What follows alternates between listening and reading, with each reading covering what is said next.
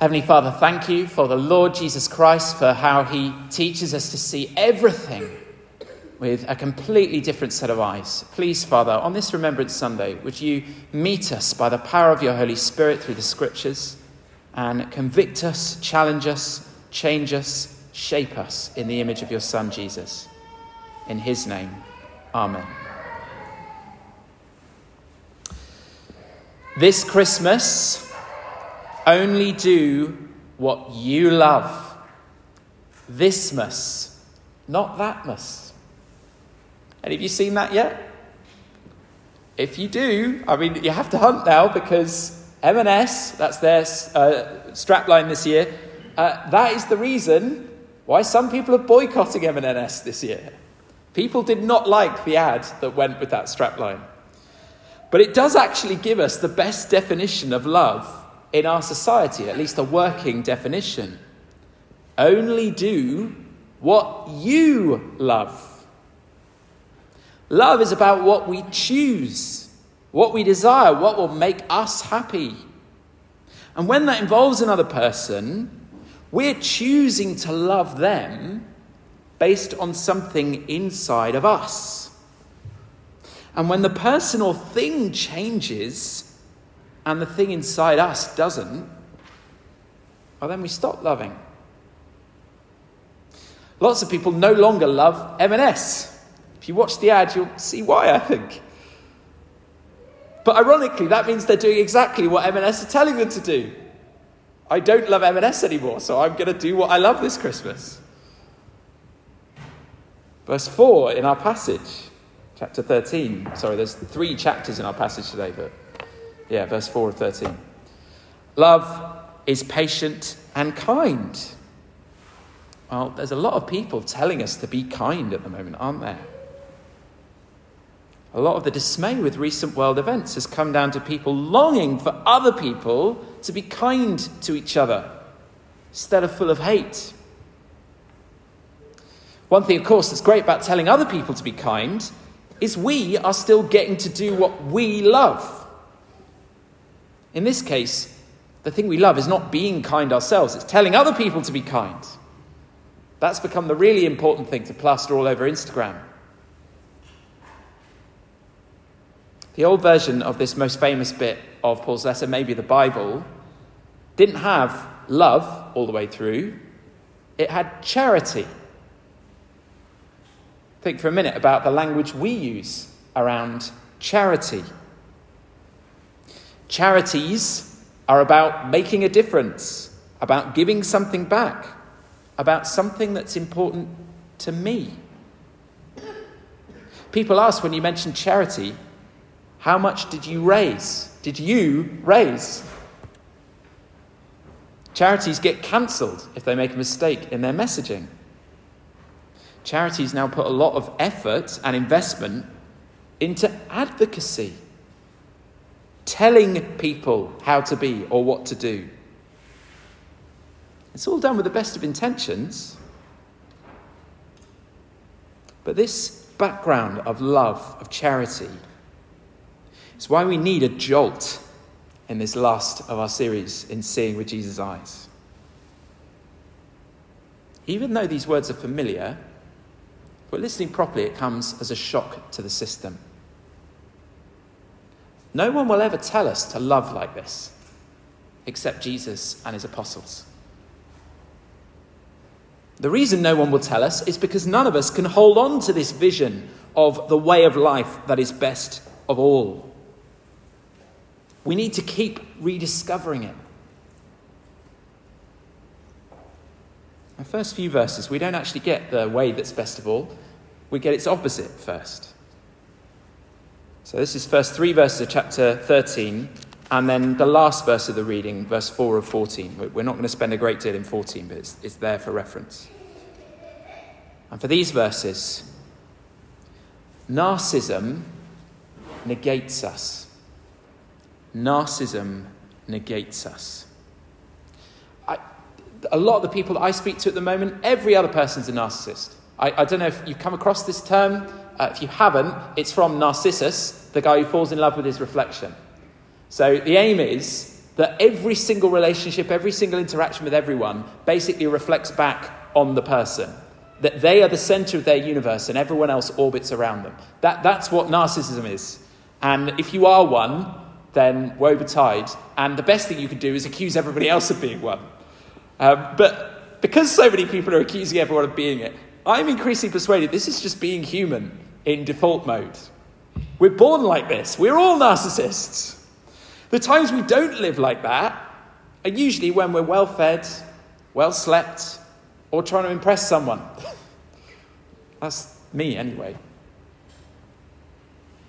Paul's not being abstract in his description of narcissism. That's actually one thing that smuggles in narcissism to our chat and love. If love is an idea or a philosophy, it's easy to talk about it without ever actually doing it. So that's every single love song ever. When you hear this passage of the Bible, do you think the Beatles? And that bit in Love Actually where they all start standing up. All you need is love. Or she loves you, yeah, yeah, yeah, last one. And in the end, the love you make. Sorry, Bronchi, you know that one, in Abbey Road. Yeah, all that. Okay, so Beatles songs or any love song.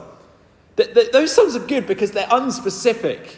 You just project all the love you've experienced into them. They don't teach you how to do it. Even this backtrack of the M&S ad, I would do anything for love, but I won't do that. That one, that kind of is the closest to it, really. But even that, it's kind of like, oh, this is nice feelings about love rather than actually how you live. So Paul, when he describes the opposite, talks about all the things that Corinthians are trying to do to be super Christian. Actually, often trying to be super loving. So if we don't recognize the stuff he talks about, here's how it works out for us. So the bit about giving everything Paul has to the poor and sacrificing our body, that's mostly what we think of, right, when we talk about love. So fun runs, recycling, food bank donations, climate campaigning, rewilding, fundraisers, mindfulness, birthday presents. That's the stuff we generally go for to feel like we're making a difference. Or the languages of earth and of angels is having the right opinions. Or a Facebook badge saying, I've had my vaccine, or whatever it is.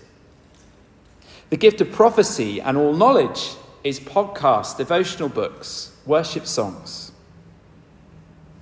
God's secret plans could be conspiracy theories or fact-checking them. Whichever one we go in for, it's the same thing. I know what's what. A faith that moves mountains is big projects. Perhaps organising a huge kind of day trip for our kids or grandkids. Perhaps doing something great for the library or the school or the council. All that stuff, well, we assume if we're doing that, we're being loving. But of course, all of us are kind of contradicting each other in this, aren't we? So I discovered someone, online of course, who was saying how all of us should stop doing the shoeboxes with Samaritan's Purse because it disrupts local economies and because people just sell all the stuff when it gets there and all this kind of thing. And that's one of the things people love doing. And they do it not for that reason, but someone comes along and says, well, this thing that you think you're doing, actually it's like this. All the stuff that's there in those first few verses, someone comes along trying to tell us that actually that thing you thought was loving is causing all the problems. Actually, electric cars are really bad for the environment, someone comes along and says. Or actually, that charity you support spends 80% of its donations on fundraising and support staff. And then suddenly we're in a dilemma. We can either plough on regardless and say, well, I'm just going to pretend I didn't hear that. Or we can switch teams to some new Operation Being Loving project. On the personal level, I've counselled several couples who've listed all the things they were doing that should have made the other person love them. I've spoken with parents and children who can't stand the thing that the other is doing to show love to them. The point we all know when we actually look at what we're doing is none of these things we do to be loving work in themselves. In fact, they make no difference without something else. End of verse 2. If I didn't love others, I'd be nothing. And to that, maybe we want to say, but I'm doing all this stuff to love others, Paul. I'm doing that stuff so I won't be a narcissist. Give us a break. Narcissism doesn't only negate us when we're consciously doing things to benefit ourselves. Most people who get branded as narcissists don't think they are. None of us think the things we're doing to show love could actually, in the end, not be showing love. And that's the point of these verses. When we're left to our own devices, which all of us naturally drift into, narcissism negates us. All the good that's done, all the help, all the great moments that we've all enjoyed, well, they feel like they're easily soured, and we don't know why. It's not that it always reduces back into an argument we're having with ourselves about how loving we're being. It's that we can't stop it from being that when it happens. And if you still don't really believe, just look at some of the stories about charities that have folded. Look at how they began and look at how they ended up. Look at Google, starting off with the slogan, "Don't be evil," and then becoming what it is now. The Corinthians thought they were being loving by having all these factions. The people leading the attack on the 7th of October thought they were being loving to their suffering friends and family by what they did. Those who continue to retaliate against that attack think they are being loving. Vladimir Putin quoted John 15 verse 13 as his reason for starting the war in Ukraine. Greater love hath no man than this, that he lay down his life for his friends. Narcissism negates us. Well, next, verse 4 and 13 of chapter 13. Trinity love directs eternity. Trinity love directs eternity. Verse 4, love is patient and kind. Love is not jealous or proud or rude or boastful. It doesn't demand its own way. It's not irritable, and it keeps no record of being wronged. It does not rejoice about injustice, but rejoices whenever the truth wins out. Love never gives up, never loses faith, is always hopeful, and endures through every circumstance. Do you notice there's a pattern to all these different descriptions of true love? True love loses for the benefit of others, just like the Trinity have been doing for all eternity. Humans are like conductors, lightning rods. If we try to charge up love on our own, or to hoard it, say, I'm being loving, I've got lots of love credits, it's a disaster. The only way humans work is by giving ourselves away, because we're made in the image of the one who eternally does this. That's the way Jesus has created the universe to be.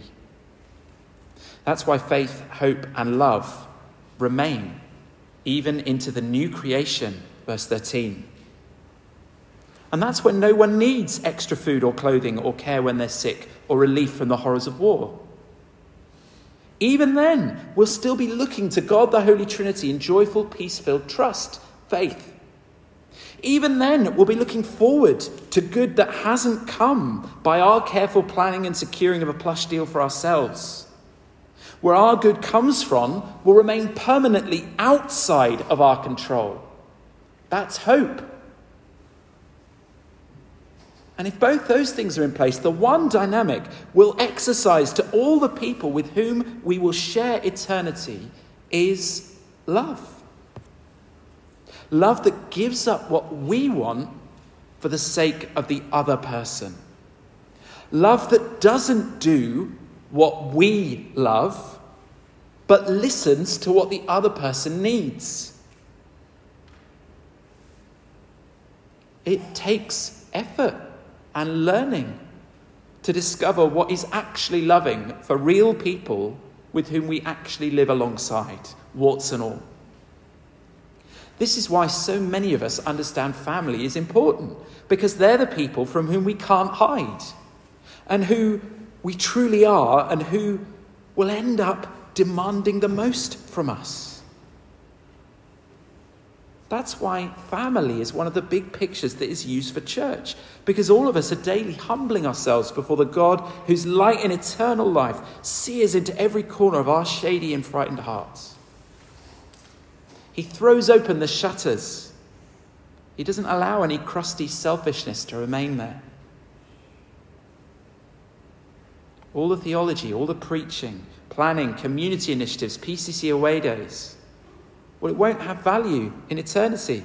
That's what verse 10 says.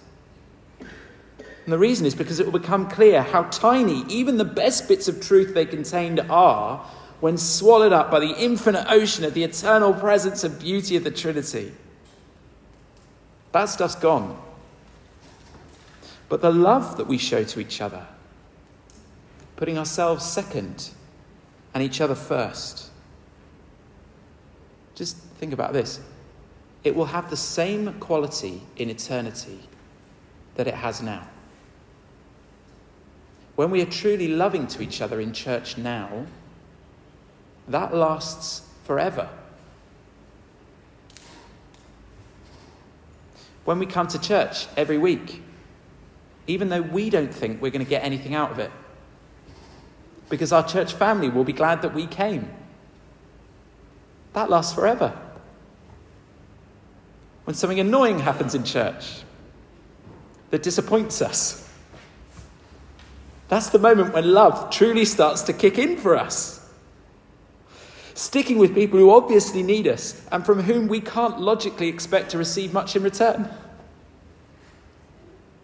When we're gracious to someone who's put us out or offended us, or we feel has wasted our time, and we do it because we're part of church together, well, that lasts forever. When we do things for each other that are small and unimpressive, but because we've been vulnerable with each other, we know that that will be just what that person really needed.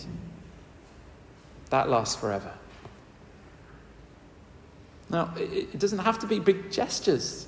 It could be just ringing someone up and going to the cinema with them, or playing a board game with them, or just sitting and reading a book together one afternoon. I love to see things like that happening. It doesn't have to be intense chat all the time. That's not easy. It could be meeting to pray together, because we all need encouragement to make time for that, and we don't really know how to do it on our own. It could simply be asking someone from church, what would they love to look forward to this week? And could you be the one who arranges it for them? When we ask someone what they'd like, it stops being about them wanting things, and it becomes about us giving them something. And that flips it round. That stops it being narcissism. That's why all the impersonal, corporatized charity stuff so often goes wrong. Because we don't meet or know the people we're trying to help. So it's not really this love that lasts forever. It's grand projects. And it can do a lot of good, no problem. But it's not what Jesus is talking about that lasts forever. That's just giving people stuff in a kind of detached way. All the seeing through Jesus' eyes we've been doing over the last however many months comes back to this. Narcissism negates us, but Trinity love directs eternity. Let's pray. Heavenly Father, please would your eternal love direct how we are towards each other, and would you draw people in to the eternal love you have for your Son among us. In Jesus' name, amen.